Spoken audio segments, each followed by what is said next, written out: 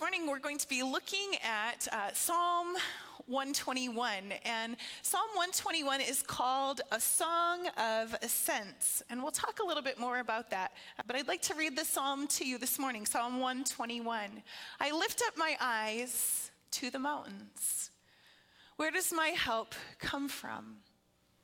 My help comes from the Lord, the maker of heaven and of earth. He will not let your foot slip. He who watches over you will not slumber.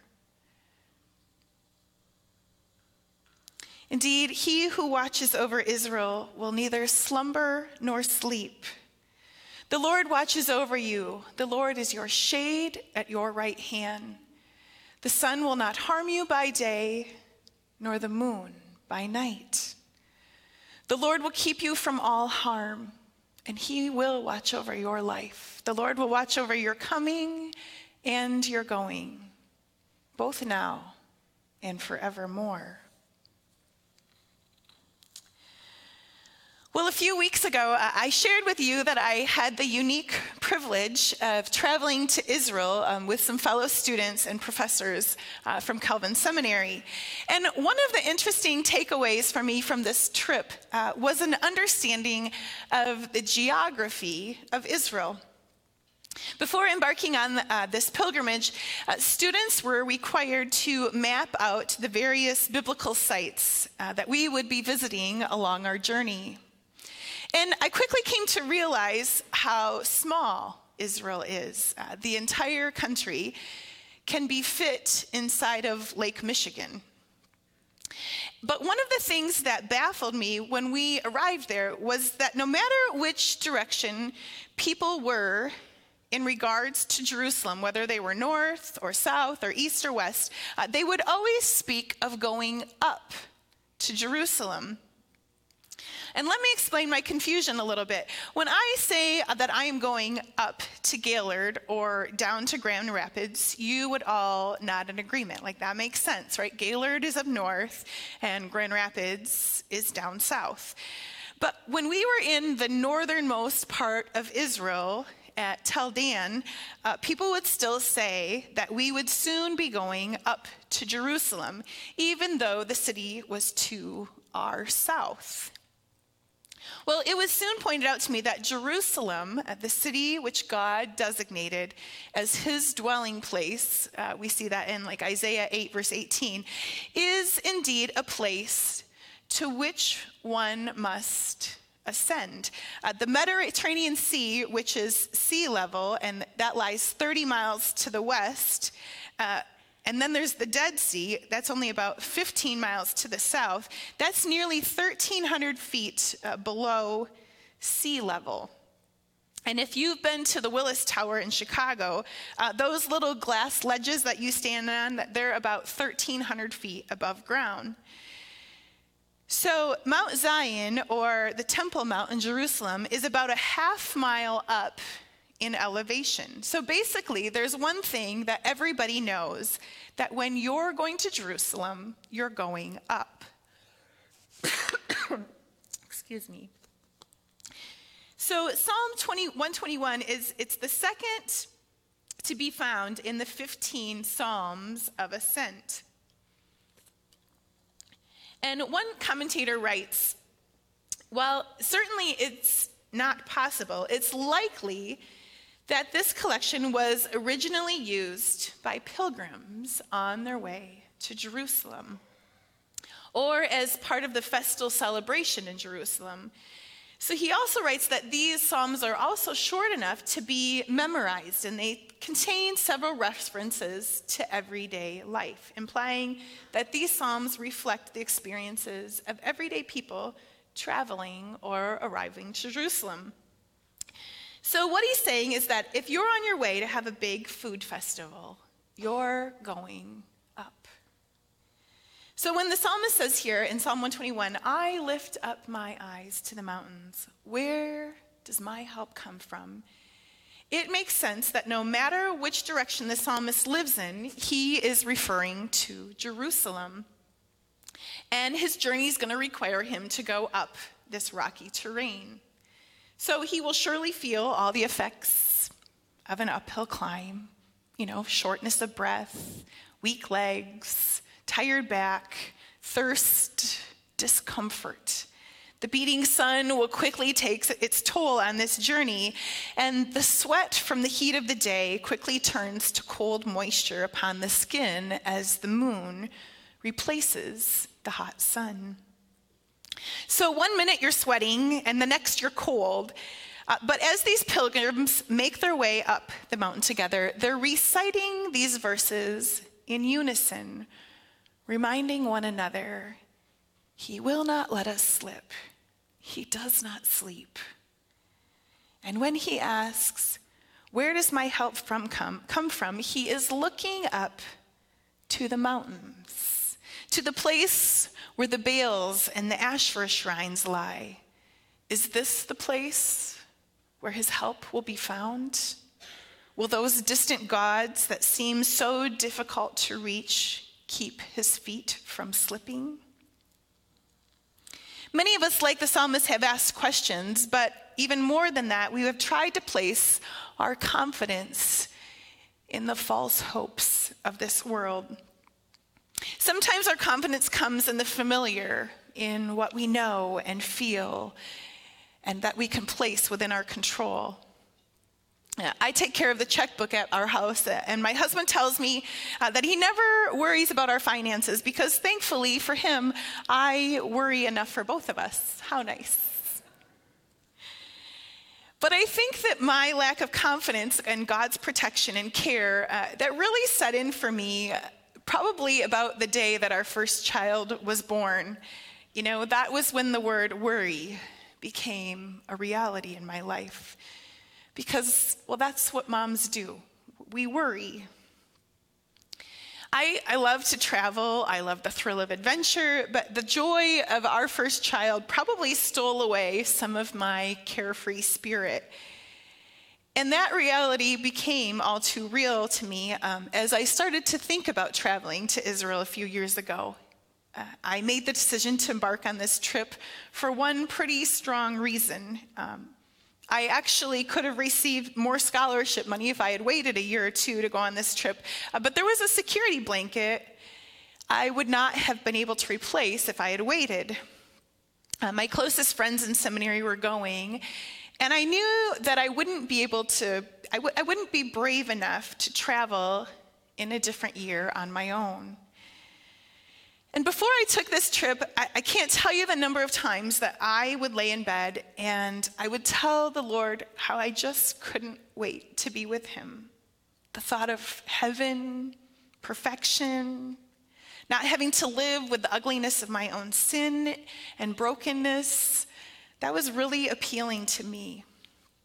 That all changed, though, when I started thinking about leaving my family behind and going to Israel.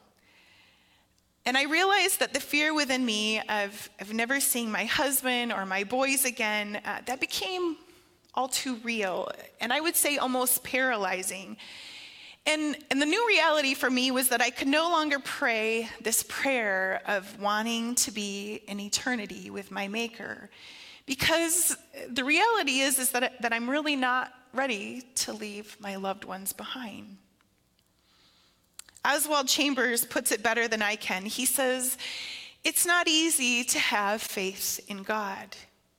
And it's not meant to be easy because we have to make character.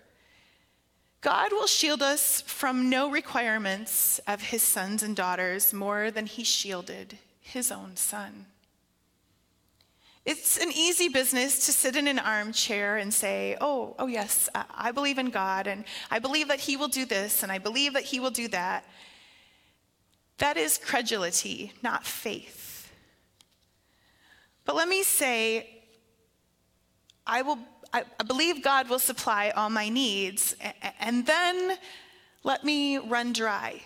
No money, no outlook, and see whether I will go through the trial of my faith, to sink back and to put my hope and trust in something else, to place my confidence elsewhere. It is the trial of our faith that's what's precious. If we go through the trial, there is so much wealth laid up in our heavenly banking account to draw upon when the next test comes.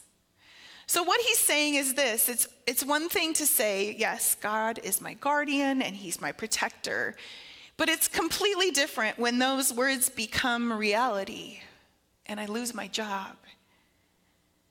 And Oswald Chambers, he understands me lying in bed saying, I just can't wait to be with you, Jesus. But when the rubber meets the road, I've now got real stuff to deal with. And God didn't spare his own son from the requirements of the faith. And he surely will require us to test where it is that our help comes from. Think of all the trials in your own life that have built up your own heavenly banking account.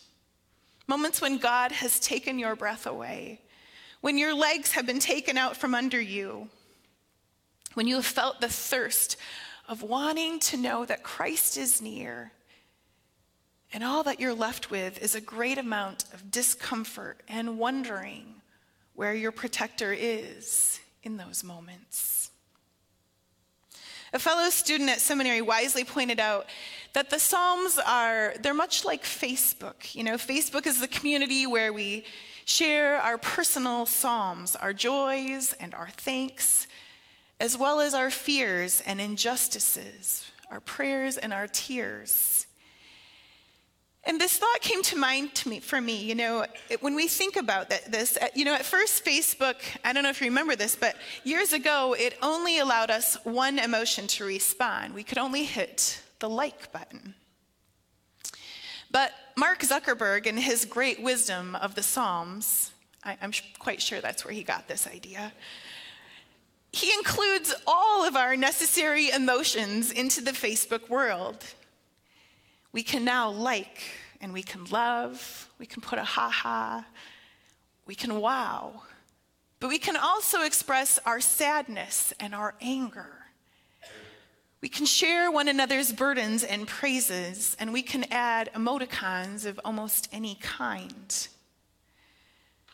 Now, it's really nice to hit a little button and encourage and empathize with others on Facebook, but it's nice to know that God has given us so much more than just the click of a button. Because you see, Psalm 121 gives us another emotion to add to our Facebook repertoire: confidence. This psalm is the second of 15 ascent psalms, or psalms of pilgrimage, and this specific chapter is based on confidence, or hope, as we look at today. Confidence in a God who watches over his people.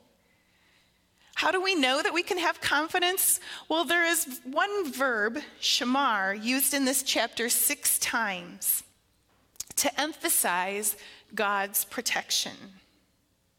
The protector, he does not sleep. He is our shade who will protect us from all harm, and he watches over our life for forever. In every aspect of life, from the time the sun comes up to the time that the moon hangs in the sky, he is ever watching over his people. This is the same verb that is used in Numbers 6, verse 24, which pastors have spoken to churches over all the ages. The Lord bless you and protect you. The Lord make his face shine upon you and be gracious to you. The Lord turn his face toward you and give you peace. And notice, while the psalmist starts out this psalm speaking about himself, I lift up my eyes. Where does my help come from? He quickly goes on to include those walking beside him on their pilgrimage in his uplifting words. He will not let your foot slip. He who watches over you, he will not slumber. The sun will not harm you by day, nor the moon by night. So here is God telling you, he's got you. I will be your protector. The psalmist gives voice to the traveler at risk. The psalmist is writing to anyone who walks up that road and on the journey. He is whispering the secrets of the guardian. He walks in the community of the Israelites, each one knowing that the Baal and the Asherah poles atop the mountains are sleeping. But if you are serious about help, there is one who protects, whose presence cannot be held by a mere mountain. This one does not need to stop and rest, to find shade, or to take a long drink of water. Rather, there is a God who knows everything about us and yet takes us just as we are. This God is above all our humanness and the physical elements of this world. God is the firm footing for those on their pilgrimage, and he provides confidence and fills lives in a way that Facebook and Mark Zuckerberg will never be able to give us today. There's probably not a one of us here who doesn't feel like our feet are slipping. But we know that Christ will not allow those who place their trust in him to slip from the rock of the ages. Matthew Henry reminds us that wherever we are, whether at home or abroad, we're exposed to more danger than we're ever aware of. And this psalm directs and encourages us to repose ourselves and our confidence in God, and by faith to put ourselves under his protection and to commit ourselves to his care, which we must do with an entire resignation and satisfaction in singing this psalm. There's a little book called Unto the Hills. And in this book, the writer writes, not many of us are living at our best because we linger in the lowlands, because we're afraid to climb into the mountains. The steepness and the ruggedness, they dismay us. And so we stay in the misty valleys, and we do not learn the mystery of the hills. We do not know what we lose in our self-indulgence, what glory awaits us if we only had courage for the mountain climb. What blessing we should find if only we would move to the uplands of God. I was talking to my Uncle Jim. We had our Thanksgiving party here at Rehoboth on Thanksgiving Day. And he shared with me how he is a part of the Gideons. And they meet every Tuesday morning for coffee. And he tells me that he is the young guy in the group. So they will often talk about this word called graduation. And someone will share from that week, well, you know, Clayton, he's no longer with us here. He graduated this week. You see, graduations for the Gideons are for those who are now home with the Lord. Graduation. What a beautiful picture of glory that is.